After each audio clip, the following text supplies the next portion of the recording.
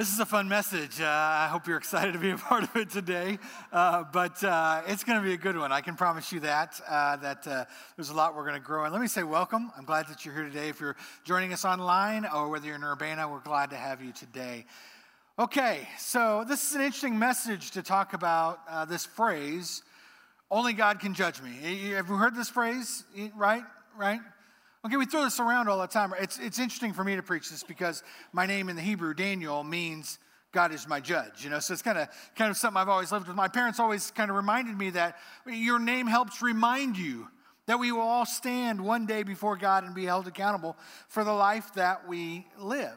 And we believe that. We believe that God is the one to judge our hearts. But when we talk about this as a phrase, when we talk about this as something amongst our community or amongst our culture, we have to admit a couple of things. One, that some people use that as kind of it's kind of the get out of jail free card, right? Kind of throw it out there and back off, push back, right? And sometimes we use it as just straight up defensiveness. We don't want people in our business. We've been trying to take some of these passages, these Christian truths that get thrown out, get spoken, get said, and people just automatically go, yeah, that's what Scripture says. Sure, that's what the Bible teaches, And we've been looking at it through a few tools, trying to help people understand, really, is that what Scripture says? Now, the nice thing is we've done a little bit of Scripture busters. We've kind of proven whether a passage does or doesn't say that to some level. But the ultimate goal of this was not just to bunk some of your religious myths, but was to help us all be able to jump into Scripture a little bit better. If you use these tools, and there are many tools that you can use to help understand Scripture, but if you use the tools that we have been talking about, you should be able to begin reading Scripture with more confidence and greater understanding. But let's talk about the three tools that we've been unpacking over the last 3 weeks. The three tools are simply this. The first one was a keyboard. Remember, we brought the keyboard out? We talked about context, that the keyboard represents context because if I were to email you from my desk, from my computer, you would get that email and you wouldn't just read it only by the words that are on your screen, correct? You would think about our relationship, how well I know you, conversations maybe we have or have not had, the amount of time that we've known each other, what it might be addressing, what it might be bringing up. So you read from a perspective of Scripture, of context, from the perspective of what's the relationship, what's the dynamic, what's happening in the background so that these words have purpose. The second tool we talked about was this idea of a map, or what we talked about was biblical theology. And we described that as the Bible interpreting the Bible, or Scripture describing Scripture. We talked about it when we pulled open. We actually held open a map. Many of us don't use those anymore thanks to GPS. But we held up a map, and as you see a map, you see all sorts of lines of states or counties or different boundaries or regions. You see roads and highways and freeways that are all interconnected. And while you're trying to figure out your journey, you understand that multiple roads may take you on similar journeys to similar backgrounds, but you're trying to take the understanding of how this map together helps translate the journeys that you can be a part of. The last tool we talked about, though, was the Christ lens, or what we talked about was the glasses. Remember last week I wore my hater blockers, remember? I wore those for just a moment. Many of you were in awe, I could tell. And we talked about how when we put these lenses on, we read all of Scripture through the lenses of the death, the burial, and resurrection of Jesus Christ. How the Old Testament, or the First Testament, points towards this coming event and the coming of Jesus, and how the rest of Scripture helps define what it looks like in some ways of this new life, of this new resurrection that comes through the death, burial, and resurrection of Jesus Christ. And we really talk about how even some of the most mundane Scriptures, when seen through that Christ lens, help give a greater perspective of why that Scripture might be together or might be in there to help point us to a better walk with Jesus. So today we're going to unpack a passage that I think many of us are very familiar with. It's not going to be a surprise to us, but we're going to look at a passage that kind of helps us understand this idea of only God can judge me. And in that context, we need to understand where it's coming from. It's coming out of one of Jesus' most famous conversations, where Jesus is really starting to address this new community of what it looks like to be a community of faith under the lordship of Jesus, living out a life that holds kingdom values, Jesus values, and how it's different from the world that they're a part of, even the religious world of the God-fearing people that are in this conversation. Now, what's interesting, we're going to look at Matthew chapter 7, is that Matthew chapter 6 closes in this grand message that Jesus is teaching, talking about worry, about negative thoughts that we have internally, about trying to control our world or things we can't control in our world, and how we need to be trusting God. But chapter 7 opens with negative thoughts towards outsiders or people outside or others around us who we have negative thoughts towards, judgment towards. Now, it's always been something that growing up in a preacher's house, you kind of hear messages over and over again. And I remember as a kid, I'd go to a revival, and I'd always hear this illustration that for years, the most quoted, understood scripture of all time was John 3:16. You know, for God so loved the world that he gave his one. You know that passage, right? And then they would say, but something's changed in our world today. And now the most quoted scripture, some of the elders in the back room are laughing because they know this is, I get into these voices when I try and do this, okay? This is just me. Matthew chapter 7, do not judge lest you be judged. That little King James in there for the old school today. And they would oftentimes go on this diatribe about how our culture is so terrible and so sinful, and judgment is just, and it just became a real downer of a message. Now, I hope this isn't a downer of a message. I hope you're inspired, encouraged, you will be confronted, but I hope that what comes out of this is a closer walk with Christ out of this. But in case you're nervous or you're uncomfortable, go ahead and look at the person next to you and say, go ahead and put your seatbelt on, we're going off-roading. Can we do that today? Can we do that today?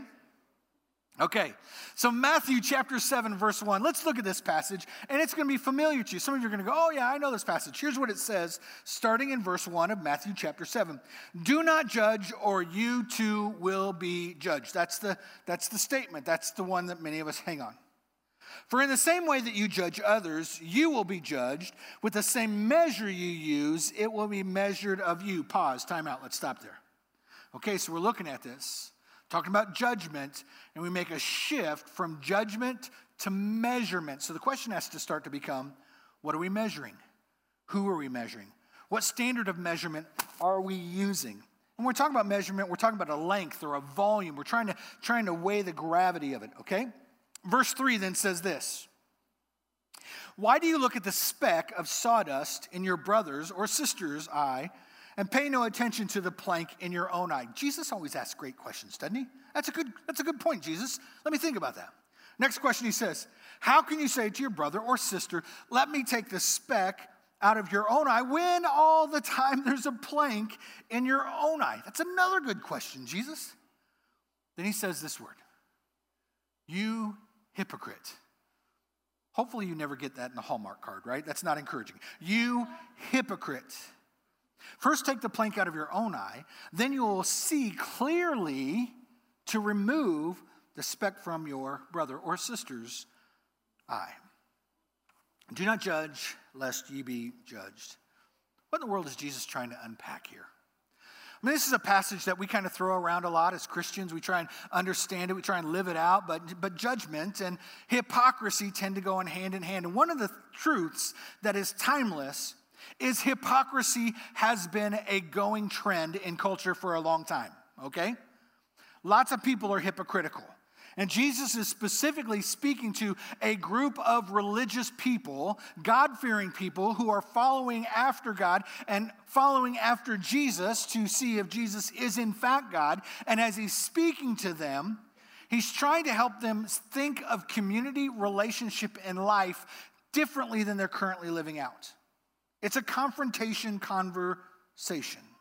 And hypocrisy has always been the dilemma of God-fearing people. We know what we should do, and oftentimes we don't do it. And unfortunately,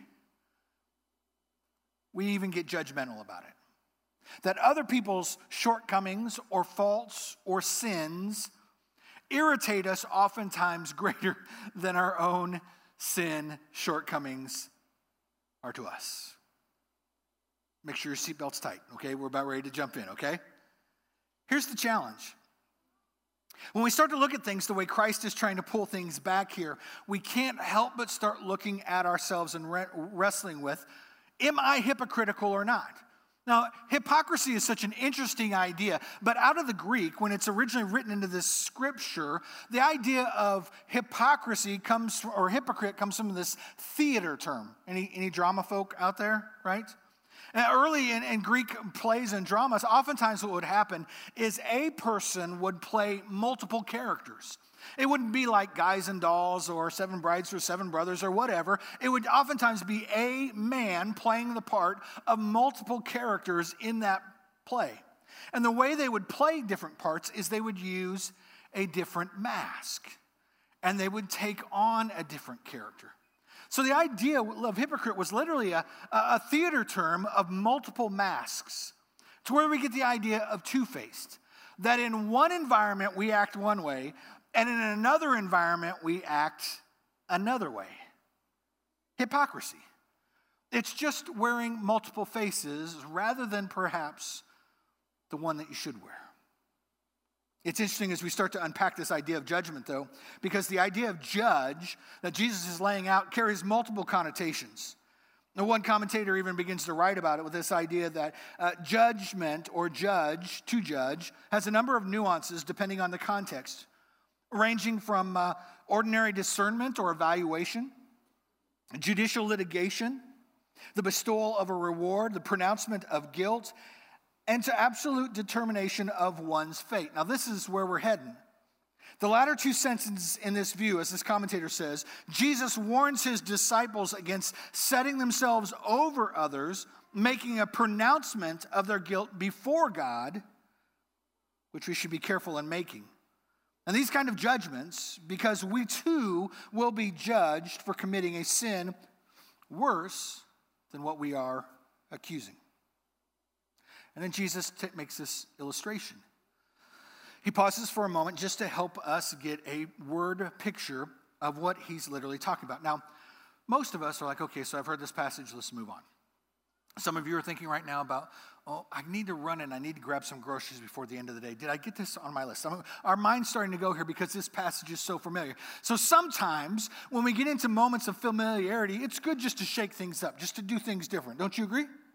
Absolutely. So let's do something a little bit somewhat spontaneous, but completely planned on my part. Can we do that? Okay, I need a couple of volunteers that I need up on stage. Now, it's funny because oftentimes everybody's got their Bible open and they're going, let me look at that passage one more time. Let me read it for a moment. No, this is not school. This is life. So I'm just going to pick a couple people that I know won't hurt me when they get on stage. So I'm going to ask Jeff Graham to come on up. Jeff Graham's one of our elders, and so he's going to help in this project. And I'm going to pick one of the great men that helps serve around here on a regular basis. I'm going to ask Gil Burge to come on stage because he's a good friend of mine, and he'll laugh about this for the next 10 years of his life. Would you give him a warm round of applause as they're coming up? Now, what we're going to do is we're going to set out a scenario of what Jesus is teaching in this moment about judgment so that you get the actual idea of what Jesus is teaching. So, Gil, why don't you stand here? Can you stand here for me for a second? And why don't you stand right there, Jeff, okay? Thank you, man. Thanks for helping with this.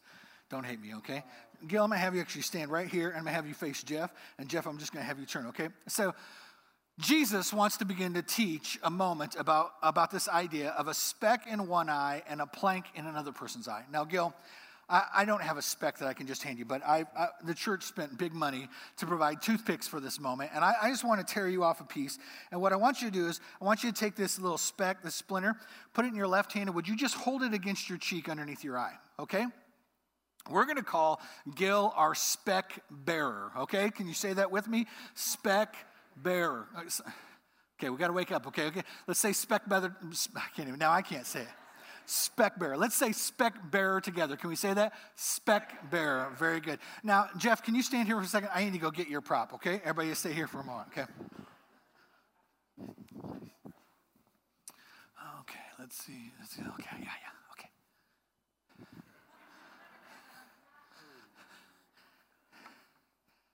Jeff, you are our plank bearer, okay? Can you say plank bearer? Plank bearer. Can you say plank bearer? Okay, so Gil is our, and Jeff is our plank bearer. Okay, Jeff, would you hold that against your right cheek and point that at Gil? Do you step back a little bit? You don't want to hit him? Maybe. Okay. So here's the point. Can we hold that up? People are trying to watch. Okay. So for all theatrical purposes, I'm going to play the role of Jesus in this conversation. Can we agree to that? Okay. I've been waiting for this moment. Okay. So Jesus says, I'm going to hold this up a little bit higher. You just keep holding. Okay. So Jesus says, one has a speck in their eye and the other has a plank in their eye. Isn't that funny? Isn't that comical? Can you see what's starting to happen here? Now, look at this. Jesus is talking to, first and foremost, God-fearing people who want to surrender their lives before Christ and create a new community that will live out a life of love in front of the world that we're a part of, okay? You okay, Jeff? Your back getting okay? Your back okay holding that speck? You're a little nervous, aren't you? You don't want to get hit by the plank. Okay, so here's the idea, okay? If one has a speck in their eye and the other has a plank in their eye, the word picture that you're getting is this. You can't walk closely with somebody with a speck in their eye when you're holding a plank, right? That when we focus on the splinter, it splinters the relationship, okay? Jesus is also saying it is absurd that everybody can see that you have a plank in your eye and you only have a speck. So why is this guy pointing out that guy's issue when he has a plank, right? You feeling what I'm saying? So Jesus says this. You're going to drop your plank? Okay, see, another point. It is not difficult to carry a speck, right? But it is very difficult to hold a plank.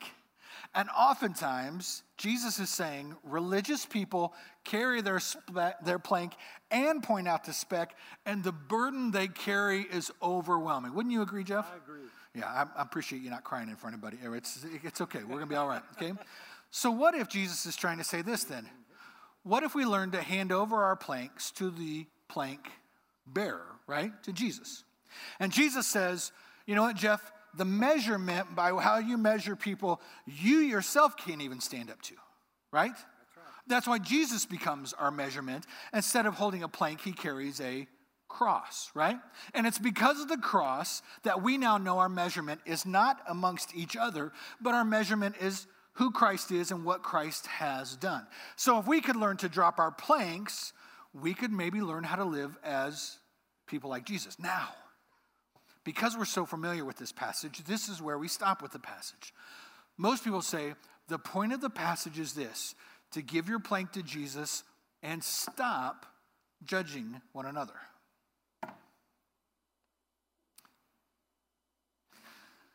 Because Jesus wants the plank bearer to see clearly so he can what? He can still help remove the speck. So the challenge of the passage is this. If religious Christian people could put their planks down and admit that we've all fallen short of the glory of God and many of us are carrying a speck of woundedness, of sin, of shame, of guilt, what we could do is see life more clearly the way Jesus sees it and help one another with our specks. You know why? Because you know you have a speck in an eye. Like you know when you have a speck in your eye, right? When you have something in your eye, it's irritable. It's bothersome. And nobody says, I want a speck in my eye so I can have it. No, what we want is we want our speck removed too, right? And Jesus made the community of faith to be people who help each other with their specks. Make sense? Okay, now have a seat, guys. Thank you, man. Great job. So here's what's intriguing out of this passage. Most of us look at this passage as saying, see, we shouldn't swing our planks at each other, and that's true. We shouldn't. We should take our planks to Jesus. We should lay them at his feet, allow Jesus to take our sin, our burden, our struggle. But as we walk this journey together in relationship with one another, we have been given one another to help remove those specks from one another's eyes. Because it's irritating. It's debilitating. It takes away our ability to see the world the way God has made community. So that's one way to look at the context. But let's talk about it from a couple of different angles from Scripture, maybe even from a biblical context. Can we do that? Now, Scripture talks a lot about judgment in a lot of different ways and things that we should test and use good judgment on. But I want to keep this message really in about relationships and people. So here's a question. When should we not judge others? There is Scripture that talks about not judging others. But when it starts to talk about not judging others, it starts talking about people who do not have a relationship with Jesus Christ. That what Scripture is speaking towards is that you cannot have the expectations of Christ followers in people who don't believe in Jesus, right? You can't expect people to live out a morality or a faith or an understanding, a worldview about who God is and who Jesus is if they don't believe it. It's a different expectation. And so maybe that's why Paul writes in 1 Corinthians chapter 5, as he's confronting sin that's happening in the community, and he says this, "What business is it of mine to judge those outside the church? Are you not to judge those inside?" Now, Paul begins to make an interesting inside-outside statement. He's saying that maybe in relationship, for those of us who have a relationship with Jesus Christ, there should be an expectation. There should be a judgment of character and relationship. There should be a conversation to help one another. That's how we remove the specks. But if you're in relationship with people who have no relationship with God, you cannot expect them to be held to the same standard. Matter of fact, it's often damaging when people begin to point at people who don't know God and call them out for their sin. And people, this is something we've got to hear. If you tend to use social media to blast a group, a them or a they, or call something out with no relationship, no understanding, this is partly what Paul's talking about. You can't expect people who have no relationship with God to live a life that points back to God. But he talks about, well, what about those inside the church? Is there a responsibility in the community of faith that we would be the kind of people that would use good judgment, that we would be able to help one another? So the second question becomes, when should we judge others? Now, there's a passage that begins to describe what's going on here.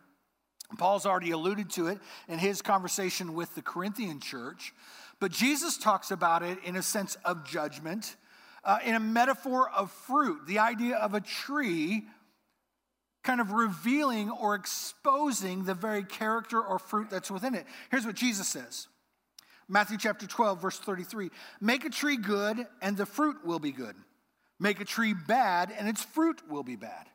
For a tree is recognized for its fruit," for what it produces, how it behaves. Jesus is talking about we can be somewhat objective about the actions or behaviors that come towards us, but it also means, but we can't be really in the role of judging the subjective or the motives by which people do things, right? And this is one of the great hypocrisies. Not only is it one thing to be in sin or to be in rebellion towards God and call somebody out, it's another thing to, instead of confronting the action, try and confront the motive. None of us know a man's heart or a man's mind, right? Only God knows the depravity of a person's heart or the clutter of their mind. Would we agree with that? But friends, can we take a time out?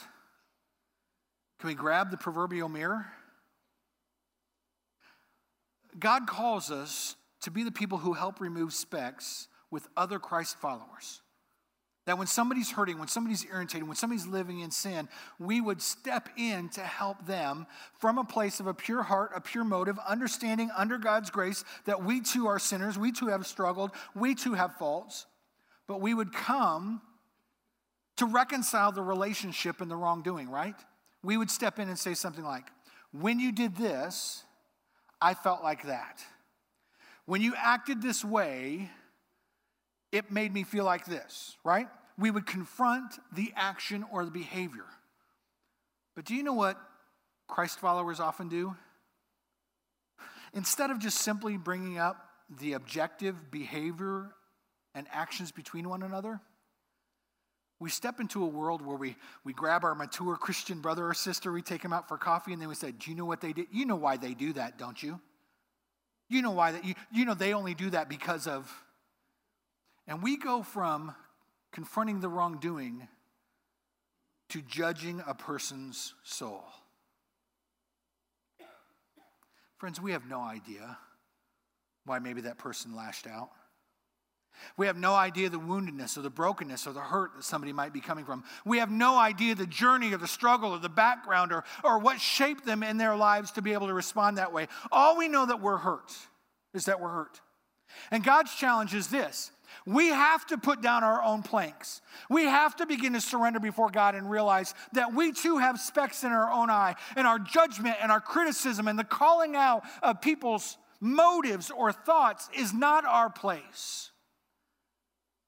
But in the objective moments of reality, when actions and behaviors play out our way, we have a responsibility to reconcile that relationship. Why? Because that's only how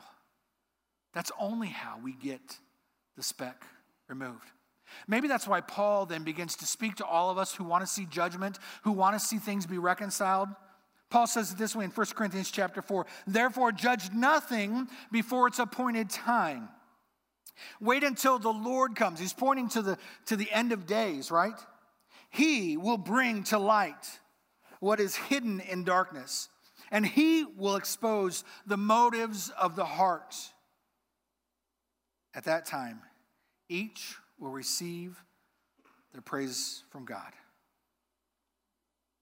So I think many times we lash out, and the reason we jump to motives is because ultimately what most of us really want is we want justice. We don't want vengeance. We want reconciliation, not retaliation.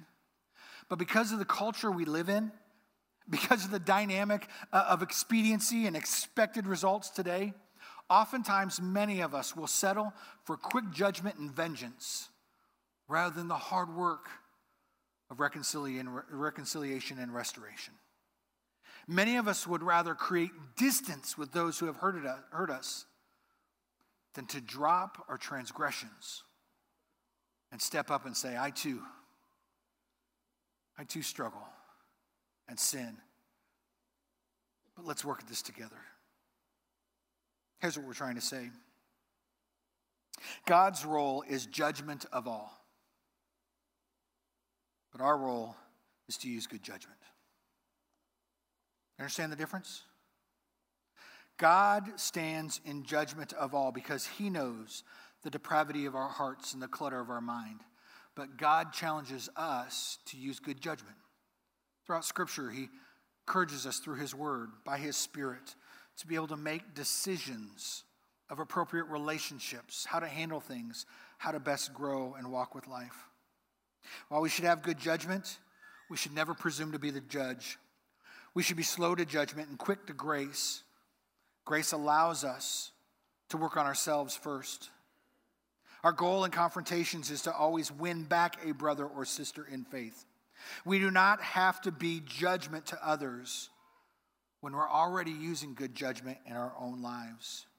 And we need to learn godly judgment, what it means to think, to function and live out our own life in a way that best honors God. Because here's what we know. Jesus calls us to an attitude of grace, not to judgment. There's a story in Scripture, one of some people's most famous and thankful passages, unfortunately is a person caught in disgrace. Oftentimes in Scripture, it's described as the woman caught in adultery, which I really don't like that. I really don't like that heading, because most of us understand adultery takes two people, right? And so here's the context. A woman is brought out from being caught in adultery, and she's thrown at the feet of Jesus while Jesus is teaching. Now, it's hypocrisy from the get-go, right? Because a woman is being exploited. It's being exposed. And everybody asks, but where's the man, right? Hold on. Jesus is teaching, and this woman maybe half dressed, maybe not dressed. You get the idea that she's pulled from the moment and brought out and thrown at Jesus' feet. In her moment of embarrassment and exploitation, religious leaders then begin to quote at Jesus different scriptures and remind him that people who are caught in these moments in their culture at their time should be stoned, which was literally taking stones, putting people at the bottom of a hill or a base or whatever, and you would hurl large stones on them. You would stone them till they were unconscious, and ultimately they would either be crushed or bled to death. So this woman is now in front of them in a moment of capital punishment, and people are standing with stones in their hands, challenging Jesus to see if, in fact, he is God and what kind of character he truly has. Now, John chapter 8 begins to describe that what Jesus does while people are standing cocked, locked, and loaded, ready to throw, right? They're ready to make this happen. Jesus begins to do something that most people don't really know what he did. It just says he sat down and he began to draw in the sand. Now, some commentators like to speculate that maybe he wrote other verses or scripture to remind everybody of their own faults. Maybe he pointed arrows at people, and said, "I know what you did last summer," or whatever it is. We don't know what he wrote, but what we understand is this: is Jesus then turned after drawing and writing in the sand. He responded with this: "He who is without sin, cast the first stone." Isn't this interesting? Culture is trying to exploit and humiliate a woman, and Jesus' confrontation is to the men. Now, some of us will stop and say, hey, that's the culture of the day. Hey, just let Scripture be what it is, okay? Jesus says, "He who is caught without sin, cast the first stone." Some of you are uncomfortable because I'm bringing this up in our culture, in our day, right? It's the irony of Scripture, isn't it? It speaks so many different ways in our world. And Jesus says, or the Scripture says of Jesus, that they began to drop their rocks. The only thing that gets heard is rocks falling out of people's hands and people walking away. Jesus confronts the hypocrisy, but yet there is a woman exploited and exposed in front of Jesus. Jesus looks at her and he says, "Woman, is there anyone here who condemns you?" No, they've gone. And Jesus says this: "Neither do I." Now, this is where most people just stop the Scripture, right? This is where people go, "See, Jesus wouldn't condemn. See, Jesus is full of grace." No, look at grace and truth fully lived out, because here's what Jesus then says: "Neither do I. Now go and sin no more." Now, Jesus can say that though, right? Because Jesus knows the objective behavior that's played out, but Jesus also knows the depravity of our hearts and the clutter of our mind. And so even though we don't know what Jesus was writing to the masses, Jesus could hear, as men and women were looking back and forth in judgment, Jesus heard the slapping of planks and the hypocrisy of a culture. And Jesus begins to speak to all of us, saying, we too have specks in our eyes. We have no place calling people out when we have planks gouging the people next to us. And so Jesus says, go and sin no more. And you begin to think, well, what does that mean for us then? Well, what if we began to look at things not simply out of the perfection and the measurement of how we want to measure the world, but through the grace of Jesus? What if we said it this way? We don't judge with perfection. We judge with the grace of Jesus. That's who God's called us to be. We are all plank bearers, and we are all speck bearers. And if we could learn to give over our planks to God so that we could see each other clearly, as wounded and broken and irritated by the world, just like that speck in our own eye, we would see each other as people who need grace, not more judgment. You hearing what I'm saying? You picking up what I'm laying down? We're talking about the difference between trying to play the judge of somebody's heart and mind or using judgment to help each other live in grace and truth. Let's move to a time of response.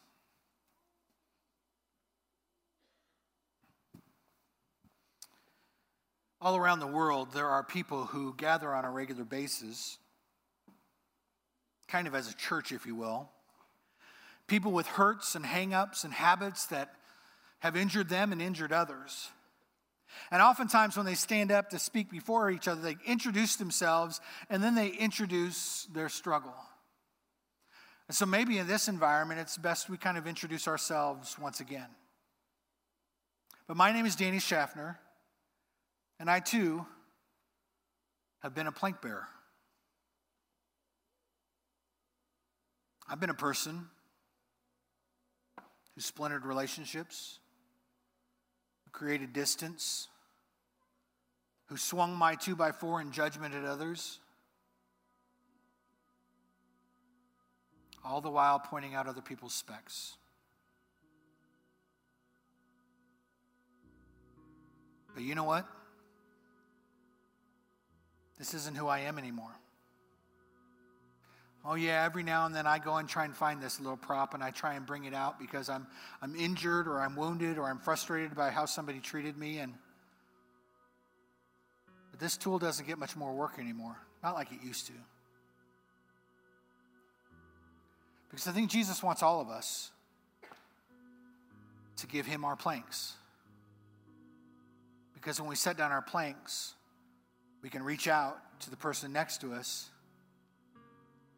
so that they can help us with our speck and we can help them. Not to judge those outside, but to perhaps better create a community of faith that would live in grace and truth. Now you may hear me say this and you may go, okay, Danny, that's a nice finish. But friends, let me just say this. Do you have a plank between you and your spouse? Do you have a plank between you and your children? Do you have a plank between you and your boss, a coworker, a friend, a peer? What if you put it down? What if you put down your judgment stick and trusted God and stepped back into that relationship, understanding that all of us stand under judgment in both our heart motives and the clutter of our mind before God, and we allow God's Spirit to work in us and through us? That we would all admit that all of us have fallen short of the measurement, the standard of God. And that it's only through Christ that together we can overcome our specks. Wouldn't that be a great church to be a part of? I think I'm a part of a church like that. I see it every time that I stop in the foyer and people come out and they bring me their planks. And I don't take it for them. But we sit down and we talk, and I say, well, I know someone who can handle your plank. I'll tell you who handled mine. I'm not perfect, but I'm growing. I too have the same spec you have, and it's a struggle, it's a battle. But we could work on this together. I see it every time that I gather with my community group. My wife and I we teach a community group, and oftentimes the gals will come together and the guys will come together, and we sit in these moments, and sometimes those guys ask me questions I wish I didn't have to answer. But they're not mean. They're not mean. They're caring. They care about me. And I care about them. Because that's the community that God's put us in. That's the church where we get to worship together and grow together. I get to celebrate a church like that every time I sit down with our elders. Sometimes they ask questions that I don't like or love. We take journeys that aren't always easy. But that band of brothers, and they grow me. They stretch me. There are specks that I've had in my eyes for years that I don't wrestle with anymore. And what if God wanted to do that with us? What if God wants to do that with you? Would you put your plank down? Would you give it up? Would you admit that you, like all of us, have a speck that needs removed too? That you cannot do it on your own? You know why? Because if you could, you would have. Nobody wants that speck there. But God gave us each other. So maybe today you're going to walk to the next steps booth and you're going to surrender. I need to put down my plank by being buried in baptism, surrendering my life back to Christ. Maybe some of you are going to sign up to be a part of a community group or a mid-sized group because you can't get that speck on your own. You want to grow with other people. Whatever it is, would you be bold enough to make that decision today? Let's pray.